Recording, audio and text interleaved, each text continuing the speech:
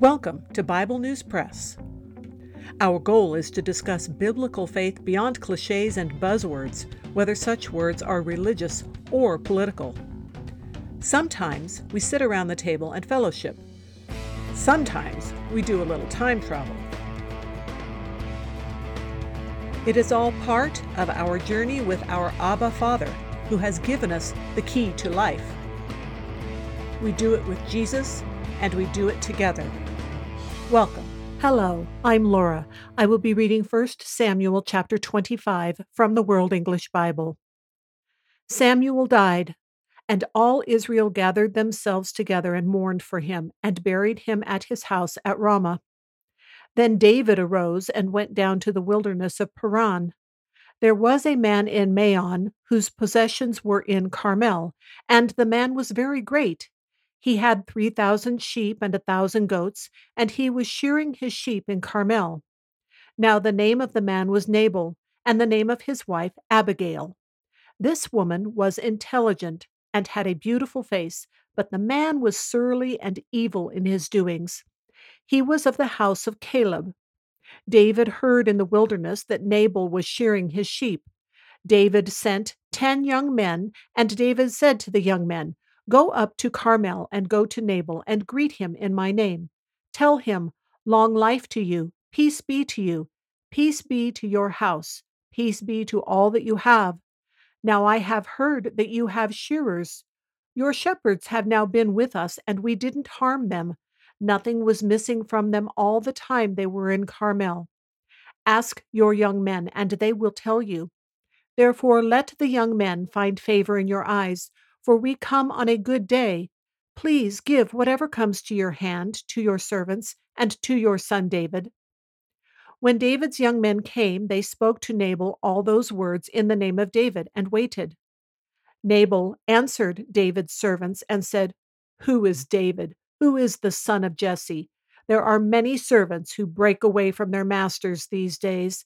Shall I then take my bread, my water, and my meat that I have killed for my shearers and give it to men who I don't know where they come from?" So David's young men turned on their way and went back and came and told him all these words. David said to his men, "Every man put on his sword." Every man put on his sword. David also put on his sword.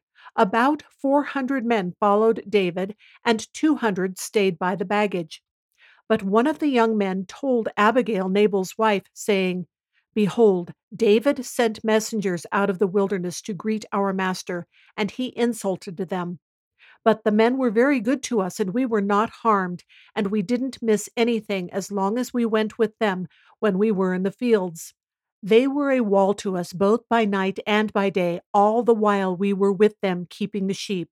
Now therefore know and consider what you will do, for evil is determined against our master and against all his house, for he is such a worthless fellow that one can't speak to him." Then Abigail hurried and took 200 loaves of bread, 2 containers of wine, 5 sheep ready dressed, 5 seahs of parched grain, 100 clusters of raisins, and 200 cakes of figs, and laid them on donkeys. She said to her young men, "Go on before me. Behold, I am coming after you." But she didn't tell her husband Nabal. As she rode on her donkey and came down by the covert of the mountain, that, behold, David and his men came down toward her, and she met them.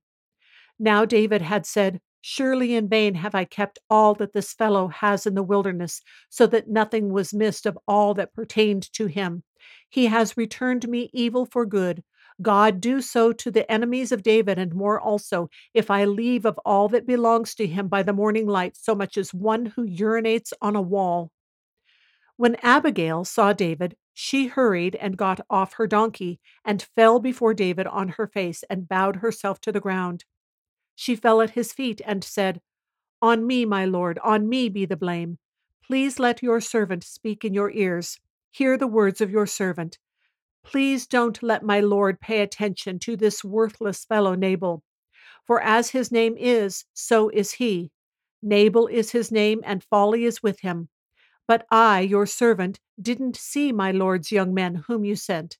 Now, therefore, my Lord, as Yahweh lives and as your soul lives, since Yahweh has withheld you from blood guiltiness and from avenging yourself with your own hand, now, therefore, let your enemies and those who seek evil to my Lord be as Nabal.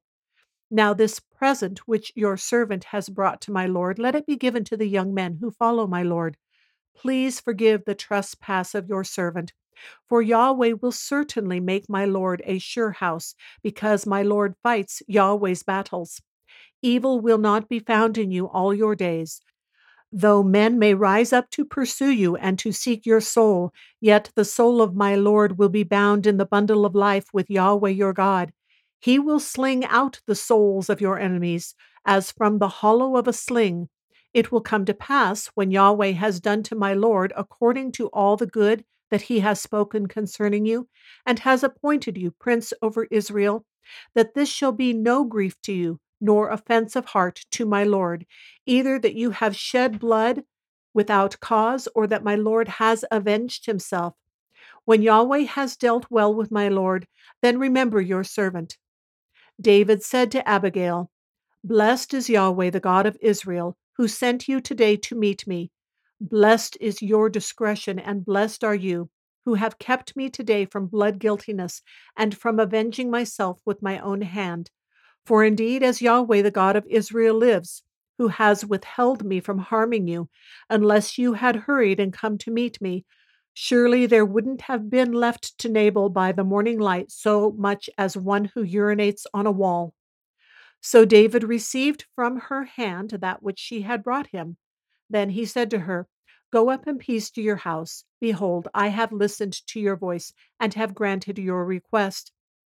Abigail came to Nabal, and behold, he held a feast in his house, like the feast of a king. Nabal's heart was merry within him, for he was very drunk.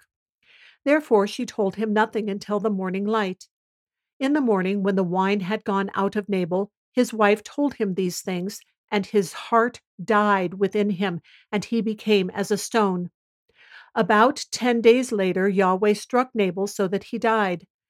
When David heard that Nabal was dead, he said, Blessed is Yahweh, who has pleaded the cause of my reproach from the hand of Nabal, and has kept back his servant from evil.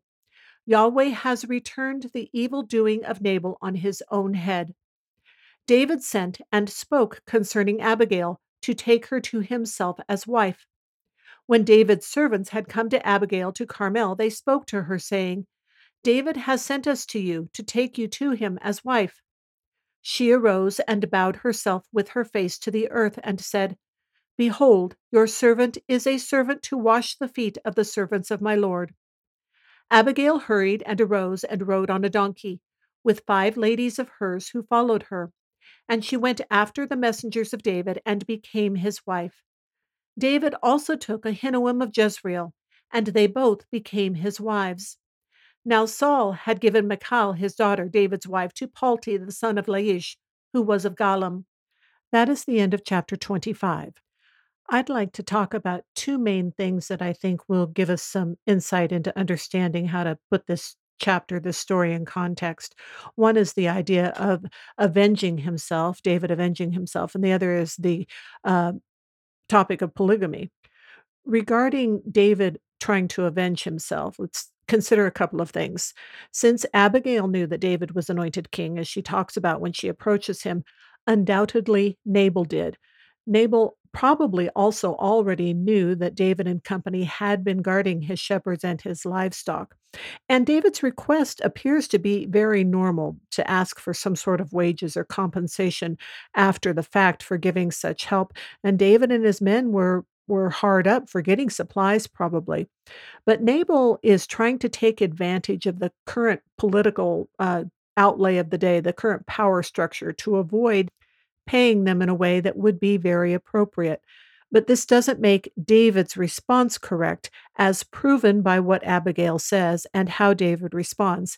In fact, if you look back at Leviticus chapter 19, verse 18, it specifically says that the Israelites are not to avenge themselves. Now, this is different than the avenger of blood. If murder has occurred, that's a kind of justice that's different, but they are not supposed to hate their neighbor. They're supposed to even help their enemies. That's spelled out in Leviticus. If they see their animal hurt by the wayside, they're supposed to even help the animal of their enemy. Now, just in chapter 24, David was in fact leaving it to Yahweh to avenge him. He was not taking vengeance himself on King Saul. And you can also look at Romans chapter 12, 19, 1 Thessalonians chapter 4, verse 6, and Hebrews chapter 10, verse 30 for New Testament references to the idea that Christians should not avenge themselves. So, what does it mean to avenge? Well, I had a pretty good idea, but I looked it up so I could give you some specifics. It means to vindicate a right, to exact a penalty, or that which proceeds from justice. So the language here indicates, again, that David's request was just and right, but his reaction to it being denied and the insults were not correct. A couple of other details before we get into the idea of polygamy. It is interesting that such care is taken to note that Abigail was intelligent and beautiful. And while she presents herself very humbly to David, she obviously has a lot of power and position in her household that she can gather all of those things and take them like that. And then she's just going to tell her husband. She doesn't seem afraid when she goes to tell him. And regarding the idiom that is used, David says twice, one who urinates on a wall. That's just an idiom for a male. Also, the text indicates, and the note at the bottom of my Bible page verifies, that the word Nabal does mean foolish, which seems an awfully odd thing for someone to name their child. And the contrast between how cocky Nabal was when he was refusing David and his insulting words in order to save a little money, compared to how he responded in fear that led to death when he heard David was going to come and kill him, is, I guess, just more evidence that he was foolish because he knew what David could have done to him. I guess he was just counting on David being tolerant, like possibly stories had gotten around of how David had refused to kill Saul. So then, right at the end of the chapter, we find out that David gets two more wives. It's pretty clear that his first wife is kind of basically divorced from him. And this brings up the issue of polygamy. Now, in Deuteronomy chapter 17, verses 14 through 17, it says that kings should not multiply wives, but it doesn't give a specific number. And we do know that God not only blessed some men who had multiple wives, but that he also made provisions for men to take on an extra wife, particularly when their brother died and left a wife childless. But we also know from what Jesus said about the book of Genesis and from Paul's teachings that the ideal that is supposed to be upheld by Christians is that they only have one wife.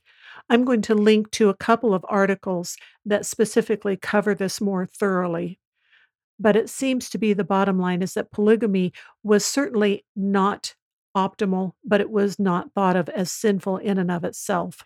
And as far as Abigail is concerned, I can't see how she wouldn't have thought it was an honor to marry David. And she probably didn't expect to be the only one, unfortunately, because that was the way of kings in that day and age. That's all for today. Thanks for listening. That is the Bible News Press segment for today, but not the end of our journey.